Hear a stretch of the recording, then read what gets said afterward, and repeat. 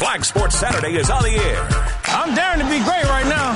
Your chance to sound off. Listen to the games mainly on the radio, and you guys are great. I love it. Join the show anytime. 701-271-1100. How cool is this? Or you can drop us a line. Studio@flagfamily.com.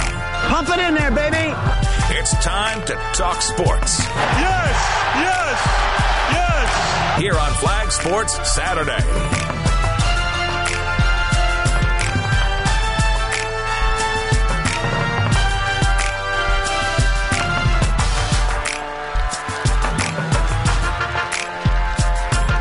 Good morning and welcome to Flag Sports Saturday. Big game, James McCarty alongside Jason Denman. And I think we're going to keep one of the hockey guys around this morning because I heard some banter and I thought we should get involved. You know what? I don't even think it's that. I think you just seem to think that because they lost a game last night and your Golden Gophers, I don't even know. Did they play? Did they even play last night? The Gophers came from behind and they did what the NCAA loves, and they tied. They tied with Notre Dame. 24.3 seconds on the board, but who's watching highlights, right? It's almost like you watched the game. Didn't watch the game. I looked for it, but it wasn't on. Oh, man. So I did That's watch. Nobody cares. I did watch a little bit of Duluth and Omaha, and that was also a really good college hockey game. So is Duluth, are they starting to kind of get their footing under them at this point in the season? I know with Sandelin, early on in the year, Eddie, they had a tough start to the year, but some of that could have been some inexperience and getting guys filled into new roles. You know, it's college hockey. You come in, and again, I'm gonna back up. I would be less concerned if I were Scott Sandlin and Brad Berry than if I'm Bob Motzko or your coach at Michigan. Why would I say that? A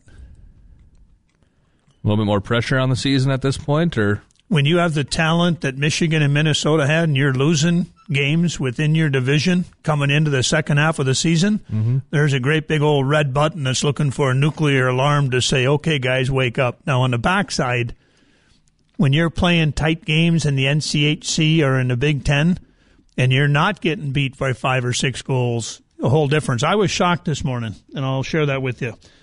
Dean Wilson and I were talking this week, and, you say, okay, where's goaltending?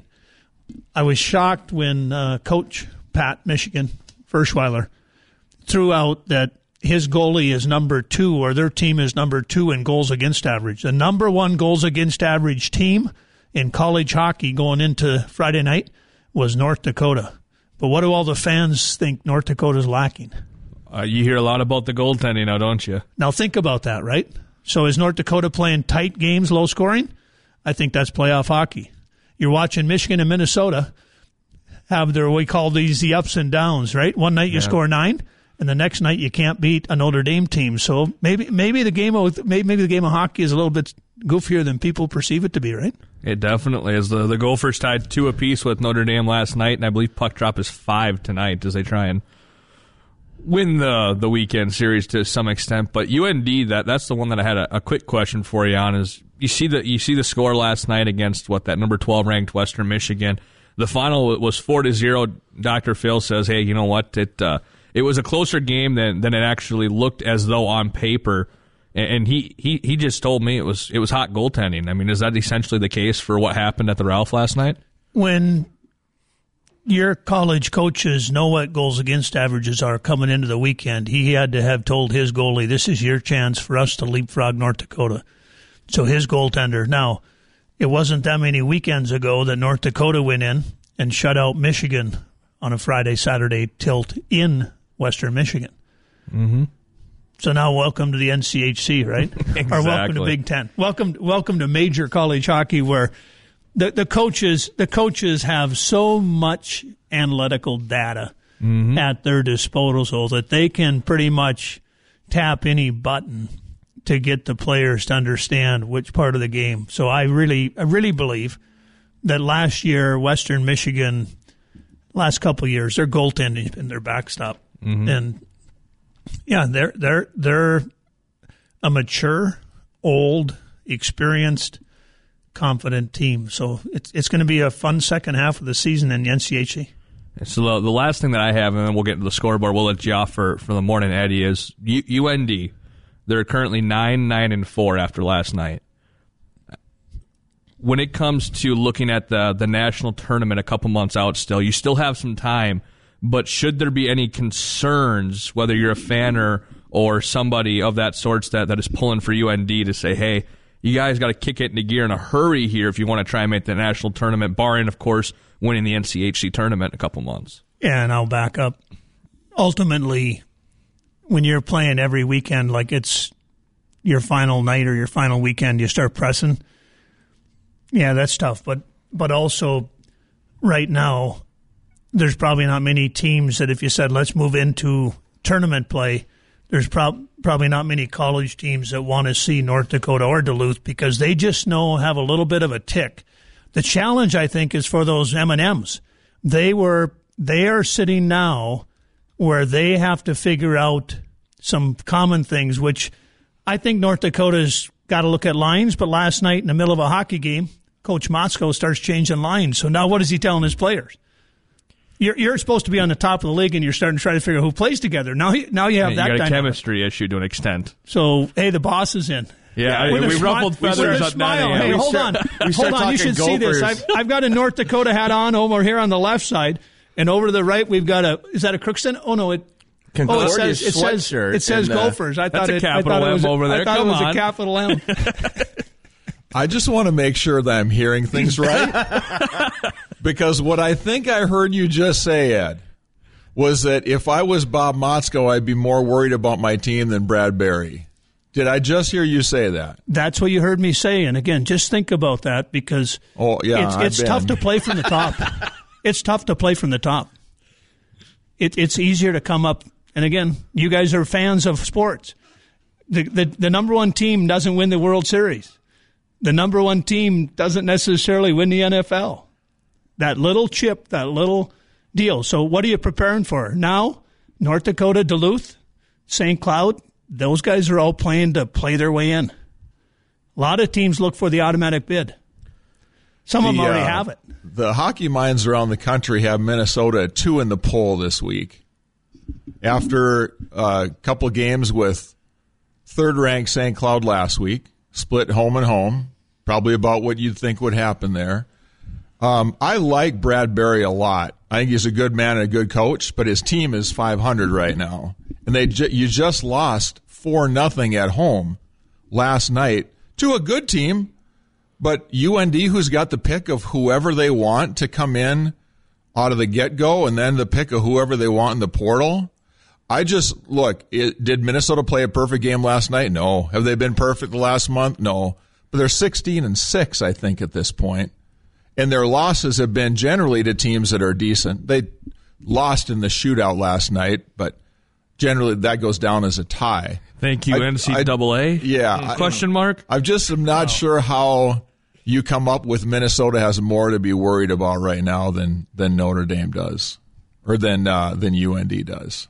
When you take a look, and again, just throw at you, Minnesota should be blowing every team out by 5 goals on paper. Yeah, but it doesn't work that way. You know that. Oh, that's why. Yeah. So now you go on the road. Everybody you're playing now, it's their Super Bowl. So now it comes down to locker room, right?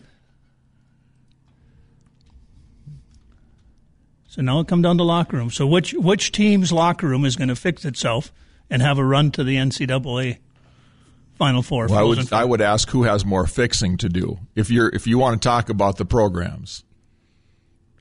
Anyway, I said what I came in to say. It's awesome. I heard that and I said, I've got to go. Because you're the president, you just budge in whenever you want. Like, I don't agree with that. This is my thought. I'm going to throw this at you that I like to have a little fun.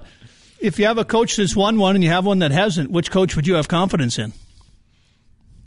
Depends on what kind of team. I would say this though, Eddie. I do think that North Dakota is in a spot where if they get hot and they get into the playoffs, obviously they're a team you're not going to want to face. But you're getting to a point where you need to start, stockpiling wins and piggybacking win after win to get that momentum to get into the tournament. Because obviously with the NCAA, you have to be at top 16 the pairwise if you're not getting that automatic bid. And again, I'll throw out North Dakota needs to find offense. Yeah. And they haven't had it, but if they find it, be careful. And again, you can call it what you want, but sometimes puck luck is real. So you just have to take a look and say, okay, what? But again, you don't throw this. They're not throwing the season away at 9-9. No, definitely not. But all right, you boys take it easy. Thanks. All right, thanks for coming in. Thank you. Hey, I thought you said 5 minutes, and geez, we just turned that into did you 10. see the dead sprint Steve came in on here? It's this whole green and maroon. You know, we got to have this cojones match, is what it is. Who's got the bigger ones this morning? And then I just turn into a mediator. I know. Because I can't show too much bias. Some of us are winners. He waits until Steve. The delay right now is going to get that as Steve sits in his chair. I want to see if he runs back in. Oh man, we're just going to turn into like a warm up to well, there goes breakfast. Yeah, well, Eddie just steals it. Hey, real quick, we got 3 minutes left in this segment. We got to rip through the Saturday morning scoreboard for you. Presented by CI Apparel, your number one source for corporate, collegiate, and resort apparel. Thank you, Eddie, for jumping in for a few minutes this morning. Fun to be here. Thanks.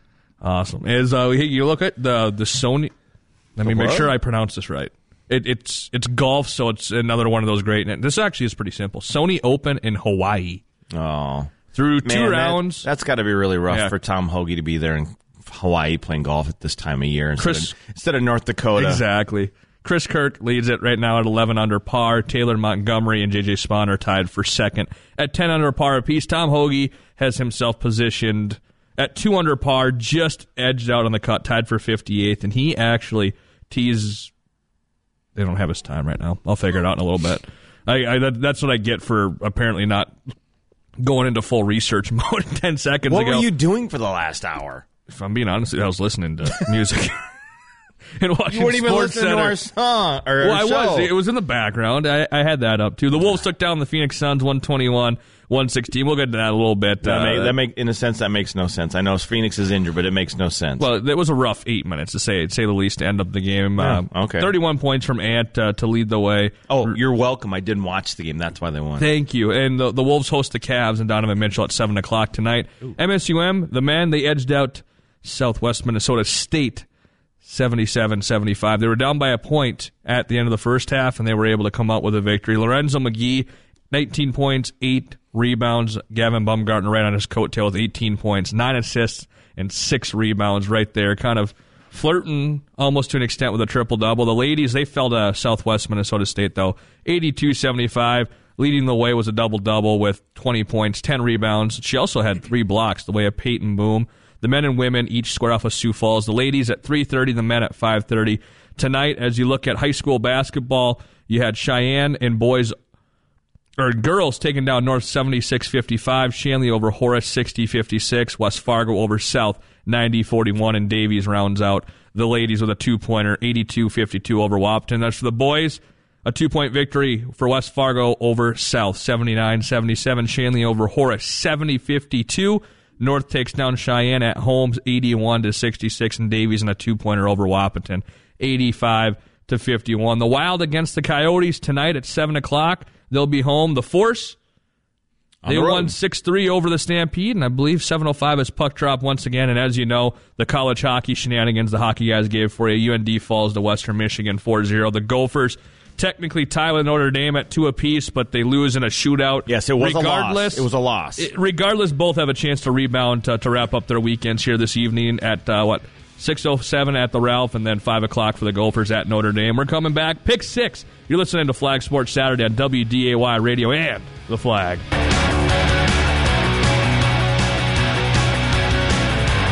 Welcome back to Flag Sports Saturday. Big game, James McCarty alongside Jay Stemmen, and supposed thank you to the president, Steve Hallstrom, and one of the hockey guys, Eddie Christian, for starting off the show with a bang this morning. I was going to say little debate. Going to be a fist fight out there. Yeah, no, honestly, maybe we should have a hall monitor out there, just making sure nothing too bad transpires. You guys good out there, bro? Oh man, dude, it was really funny though to me, and I wish one day we're going to get these cameras rolling. Mm-hmm. Because could you imagine being the viewer? And, you just hear me open it up real quick. Hey, good morning, Jason. Yada, yada. You do your quick 10-second spiel. And I'm like, well, I just had that couple of questions for the hockey guys. Yeah. Because I wanted to make sure that I was educated before I spoke on those couple of games I didn't have a chance to watch. You just wanted to give him crap about you. Well, I was really curious, in all honesty, on that game. I wanted to know if it was just bad puck luck or if it was, because like Dr. Phil Johnson said, it was haven't really gone to good puck luck in a long time. Really getting hungry. Oh, you said puck luck. My bad. Yeah, I'm sorry. Really good goaltending for Western Michigan, which is something that, I mean, over the last 3-4 years of us knowing the guys, that's what they've said. Western Michigan, the only thing that they can't do is goaltend, and they've started finding it this year, and they find themselves flirting with the top 10 at number 12. Yeah, they had, I think their goalie saved all 25 shots. Western Michigan had 27. Obviously, they stopped 23 of them. Dr. Phil said last night, because I think he went to the game, and he said a lot of those shots, I've seen it with the Fargo Force, which we got a chance to talk to head coach chest Nick protector Oliver. shots. Yeah, it's just you're aiming.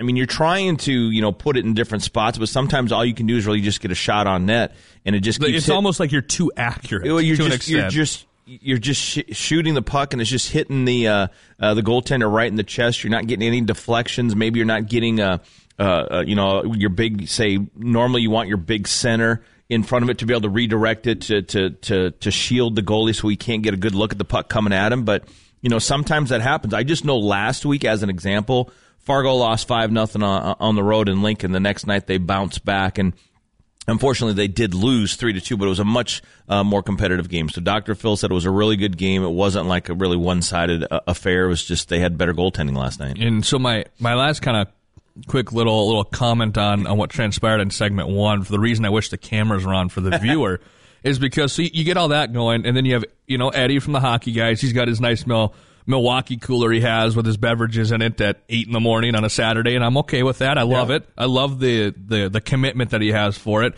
He's got his UND hat on, his big baggy sweatshirt, and he's trying to act all macho. And then as he makes one comment to a question I have, you have the president, Steve, come just squealing in here in his big baggy Concordia College sweatshirt and his Gopher hat, and he puffs out his chest too. And then all of a sudden, the two of you and I, who are the host and co-host of the show, are just incidentally turned into mediators for 10 minutes over a college hockey game. And keep in mind, one team lost 4-0 last night. The other one lost in a shootout last night. Yeah. So it's not like there was a lot to brag about from a Friday evening in college hockey and locally for any fans. No, and I was just like, it was one of those ones where you're like, can we have our show back, please? We got things to talk about. I mean, I encouraged it, but I didn't think that we would. You didn't encourage it that much. So, but no, we need to get to this week's Pick 6. Go to WDAYRadioNow.com, click on the hot links. Click on the Pick 6. Yes, sir. Get it clicked in. Get your name, email, phone number, and then you've got your 6 games, James, which we only got a couple minutes to go through, so we can't get too far. It should only for you, or for the listener who wants to enter, it should only take you about 60 seconds, maybe 90 at the most. I second guess myself. In all honesty, although they're all NFL games this week, exactly. So some of them, I think. Super wild card weekend. Some of them I think are in a sense the easy ones. Seattle at San Francisco, Miami at Buffalo, Baltimore at Cincinnati. The thing is, those three, I know that you weren't saying specifically they're the easy ones, maybe. I think they're easier ones to pick. But they're divisional games still. Yes. So you look and you go, okay, well, there's a guy injured. Well, it's still a divisional game. We don't have to give scores. So, I mean, exactly. Myself, I'm picking Niners, Bills, and Bengals in those 3 to start off with. Okay, yep. Okay. And if you do enter, you have a chance to win a $25 gift certificate to Fargo Billiards and Gastropubs. So it's well worth your 90 seconds worth of effort on a Saturday morning. The first one, I'm not quite sure on. It could go either way. What is your pick for Chargers at Jags? Okay, and real quick, you have to have your pick in by 3:29 this afternoon. Oh, before the first game? Yep, before the first game starts. Gotcha. So I'm in agreement with you. Game 1, I have Niners over the Seahawks. I have Bills over the Dolphins. I have Bengals over the Ravens, which happen to all be home teams. Yes. And then Chargers, you look at Jags. Game 4, like you're saying, Chargers, Jags.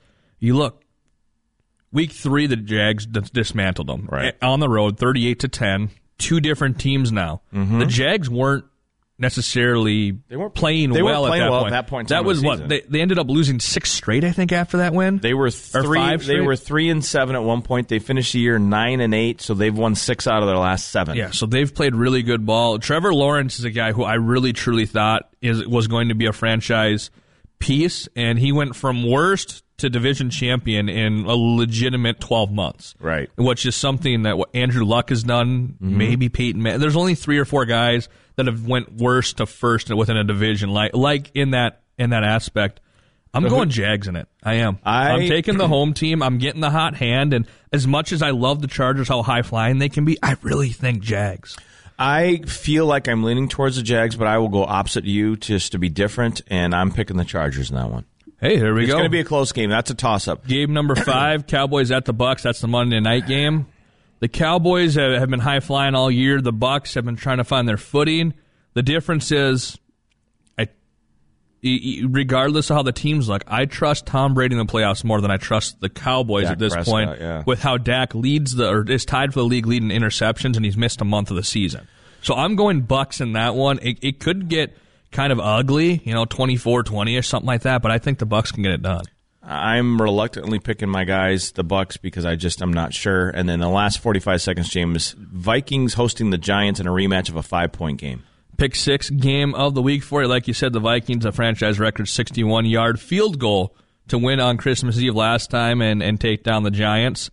I'm going a very similar score to last time, but I'm going to give the Vikings a little bit more cushion as they take down the Giants, in my opinion, 27-21.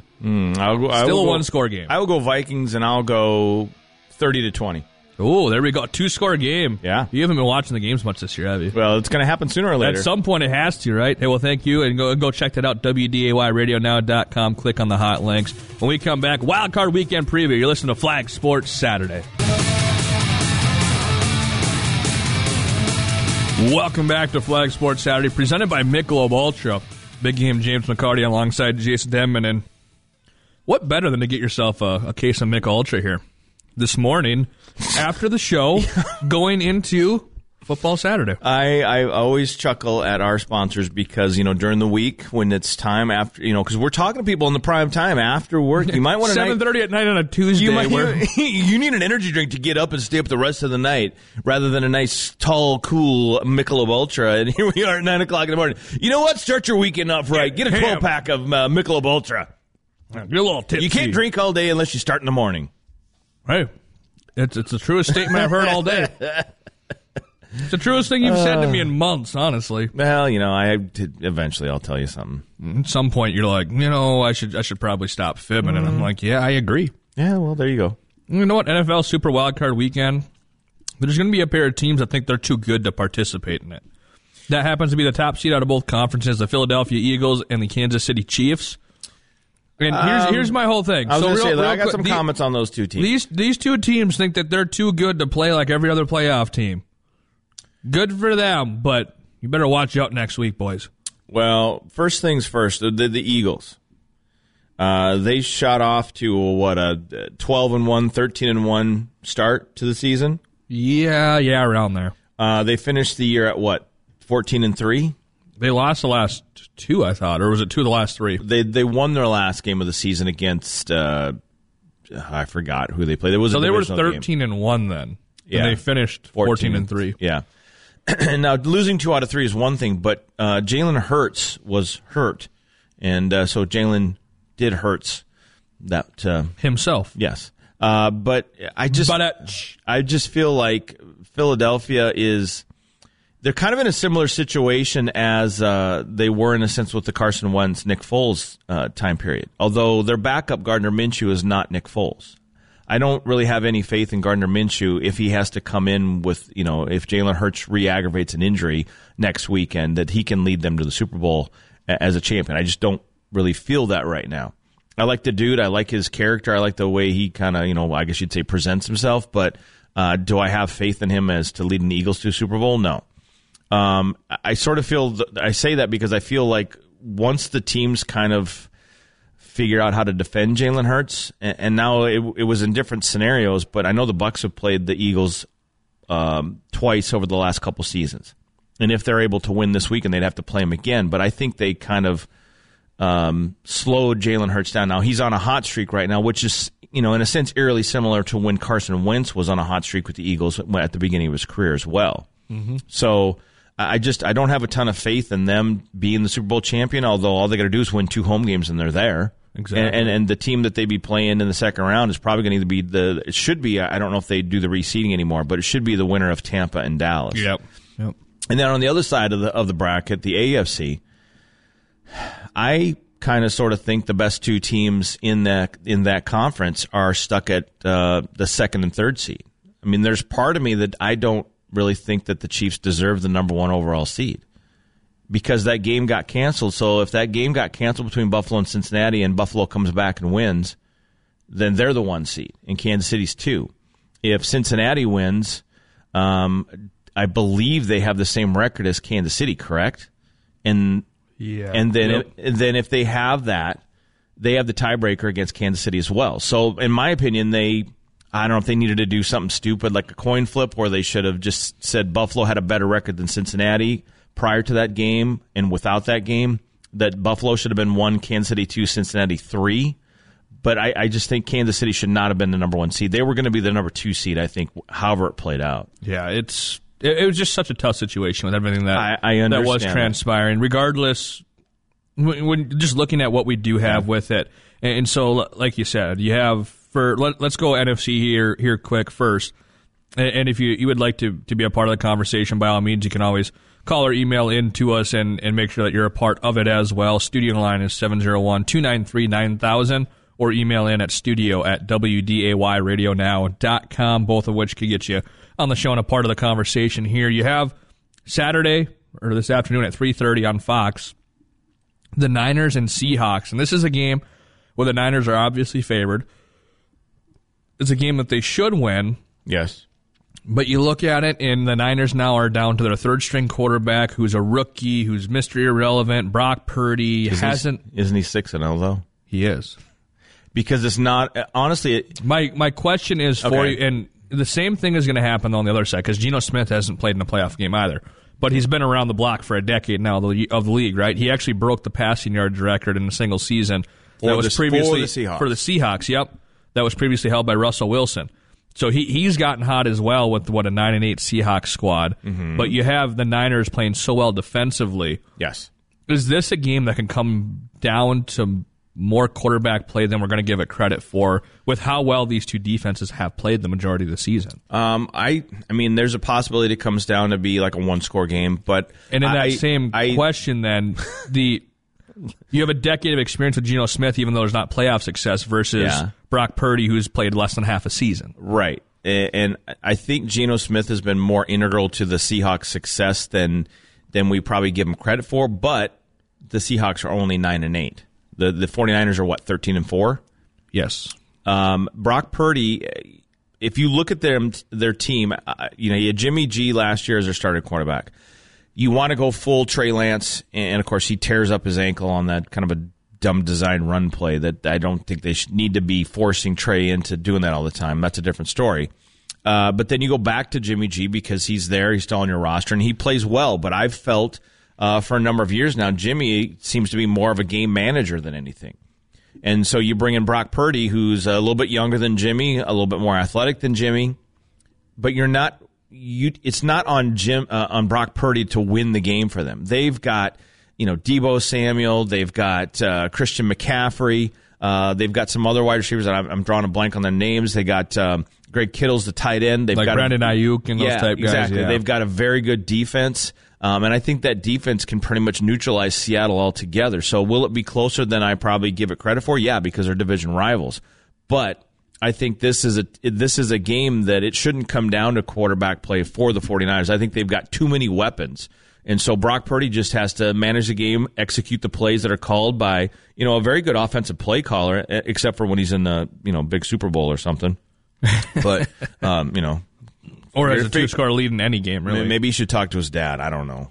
Get Mike on the sidelines with him. Maybe that would help. It probably would. But no, I don't think this game should come down to quarterback play in the fourth quarter. I think that if you want to look at that aspect, James, I would say look at it from the aspect of which quarterback makes fewer mistakes. Because we've seen Geno Smith struggle as the Jets guy that they drafted and bounce around the league a little bit. Now he's been a career, in a sense, backup over there in Seattle.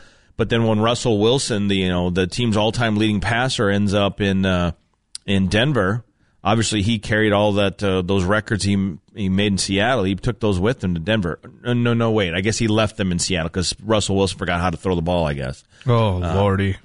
You going to go there? Yeah, it was just terrible. I mean, he was terrible there this year. I mean, they needed a quarterback. They got a stud quarterback, and that's what happened. So I just think this is a 49ers game that they should win, and I don't think it should come down to Brock Purdy. I think it's going to come down to guys like getting Deebo Samuel the ball, finding Greg Kittle across the middle or something, getting him involved early, and then Christian McCaffrey, if he can stay healthy, which has always been kind of a knock on him, but he's back out in California where he started his college career. I mean, I really like the 49ers to handle business. And then as you look at Vikings-Giants, the quick 30 seconds on that, a lot of people are going to put more pressure on Kirk Cousins than I think is deserved in that game.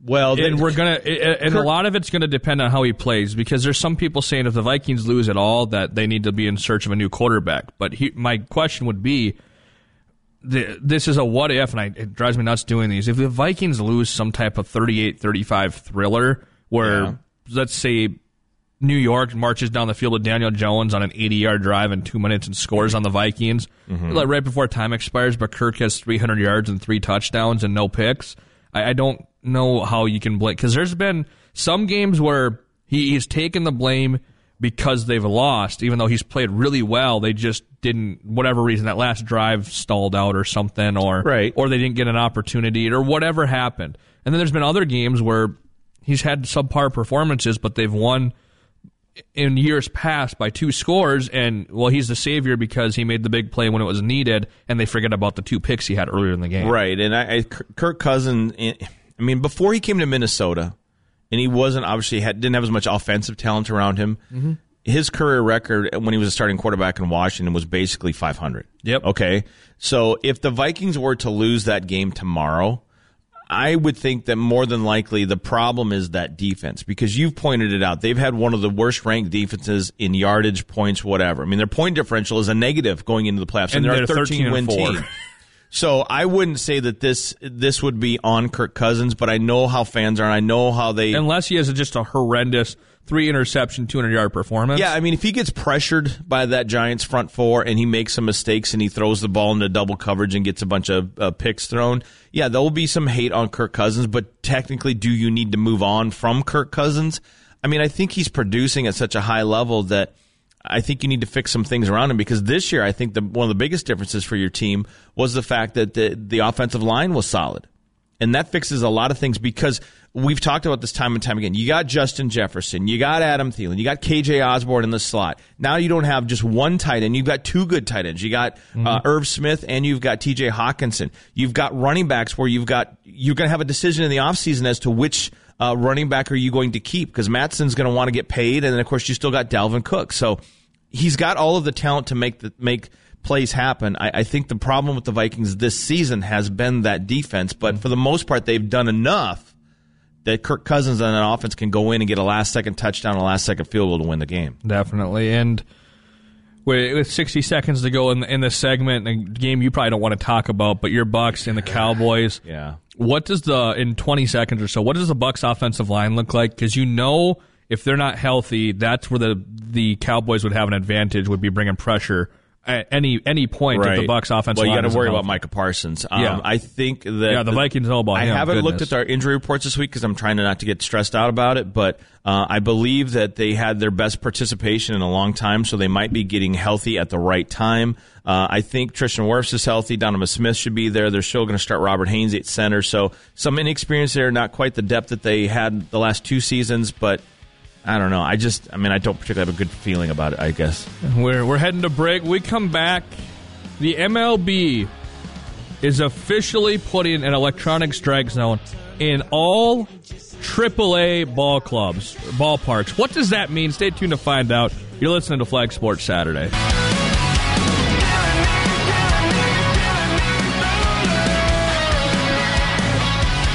I know I'm going to be probably a lot more passionate about this than you are, Jays. Oh, really? As we come back to Flag Sports Saturday. I mean, you're the baseball guy, so yeah, makes sense. I'm going to let you know right now. Watch, I bet you Ty jumps up in the newsroom when I say this. Yeah, he's looking at you. Watching. When I get done with this conversation, I'm going to need myself a case of Michelob Ultra. Just full out. I'm going to have my own. I'll get you guys your own. Okay. So you can share whatever. That'd be but nice. I need my own after this because I get what they're trying to do. Do you? They're experimenting with in all AAA ballparks this year, 2023.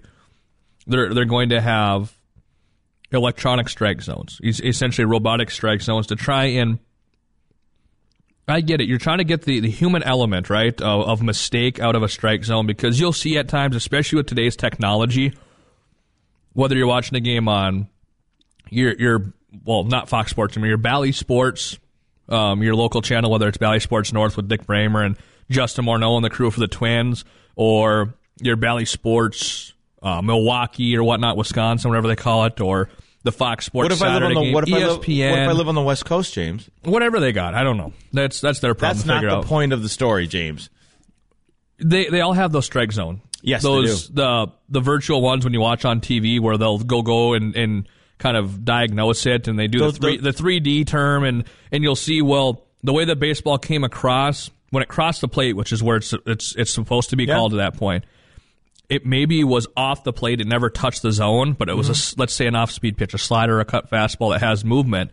The catcher catches it, though, and it looks like it was a strike. Yep. Or vice versa. When it was crossing the plate, it was half the baseball was over the plate, and then when they caught it, they had to frame it, quote unquote, and bring it back into the plate to try and get the umpire to agree with them and to see it the way that they did. They're trying to eliminate those type things. My biggest question is with it, though, is one, I get it. I really do get you want to eliminate the human error in that aspect. But human error is part of sports. If you're a sports fan, you know that while there are calls that are missed, especially when we watch football, there are calls that are missed, and you're like, how do you miss that? And they're able to go back and change it. Mm-hmm. And sometimes they let plays play out because it's a turnover, then they can go back and change it. And the reasoning for that would be you're not going to review every pitch that somebody has an issue with, right? We've seen managers countless times be ejected for it. But if you're doing this and having all of the balls and strikes called this way, I mean, now you're going to have a home plate umpire that is essentially just an innocent bystander. Well, no, he's going to end up. He's going to be like the first and second and third base umpires. They're going to call plays. They got to yell at somebody, and the robot's not going to give the reaction that they want. Well, how are they doing the balls and strikes? Is there just is there a green light behind them for a strike and a red for a ball? I mean, how I don't know. Maybe if there's some signal that gives the umpire, so he'll go with his right hand and go strike, or if he just stays back and a ball or anything. I don't know. The question is, because your written, your unwritten rules, whatever you want to call them for baseball, if that baseball, when it crosses a plate at any point, is over the strike zone, even if you're talking about a couple of threads of the stitching, that's a strike. Right. And that's where so many people have issues.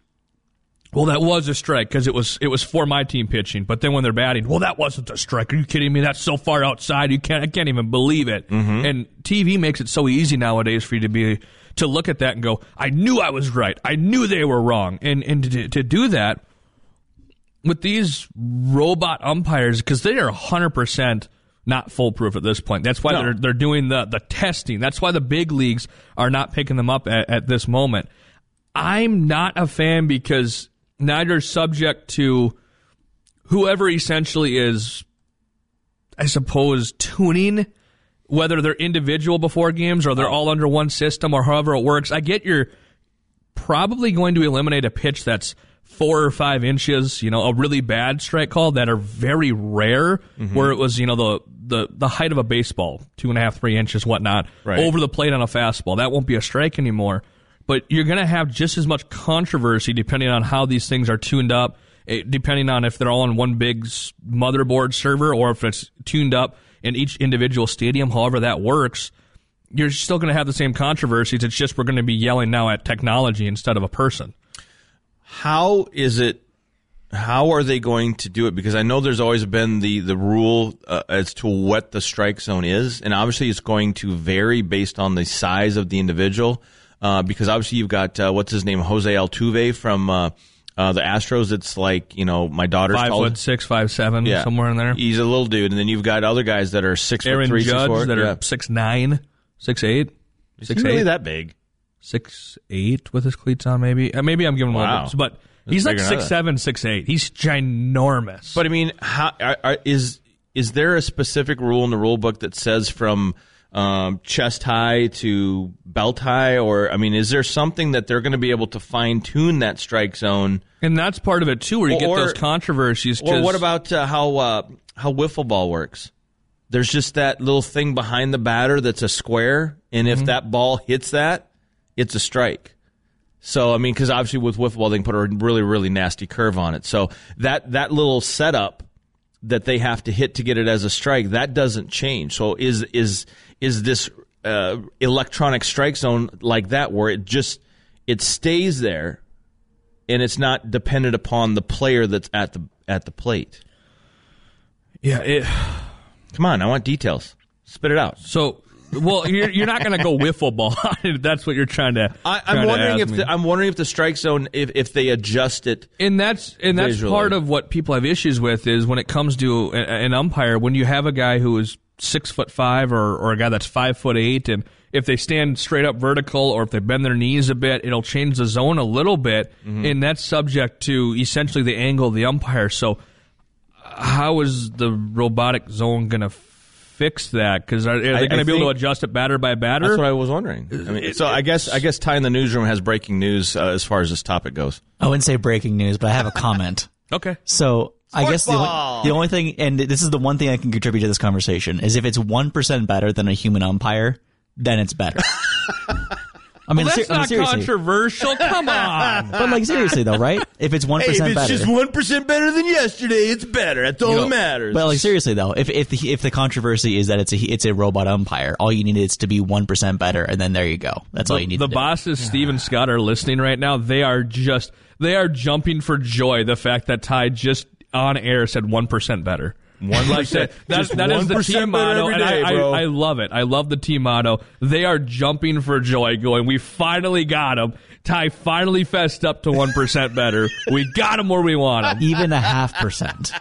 Like now we're cutting it out. Even 0.0001% better is better. Because all you really need is the robot umpire to be better, and people might go on your side. Because that's really what we need to do here. They will until there's a call against their team, and then we're back to the same square one where they're getting screwed over now by a robot instead of a person. And I kid you not, this will not take till the end of opening day for somebody to do that on AAA. I promise on that opening day night on SportsCenter at the 10 o'clock with Scott Van Pelt 11, whatever, it's going to happen. We need to go to break. Now we come back. Mike Benson, West Fargo girls basketball head coach, to talk about their season. You listen to Flag Sports Saturday.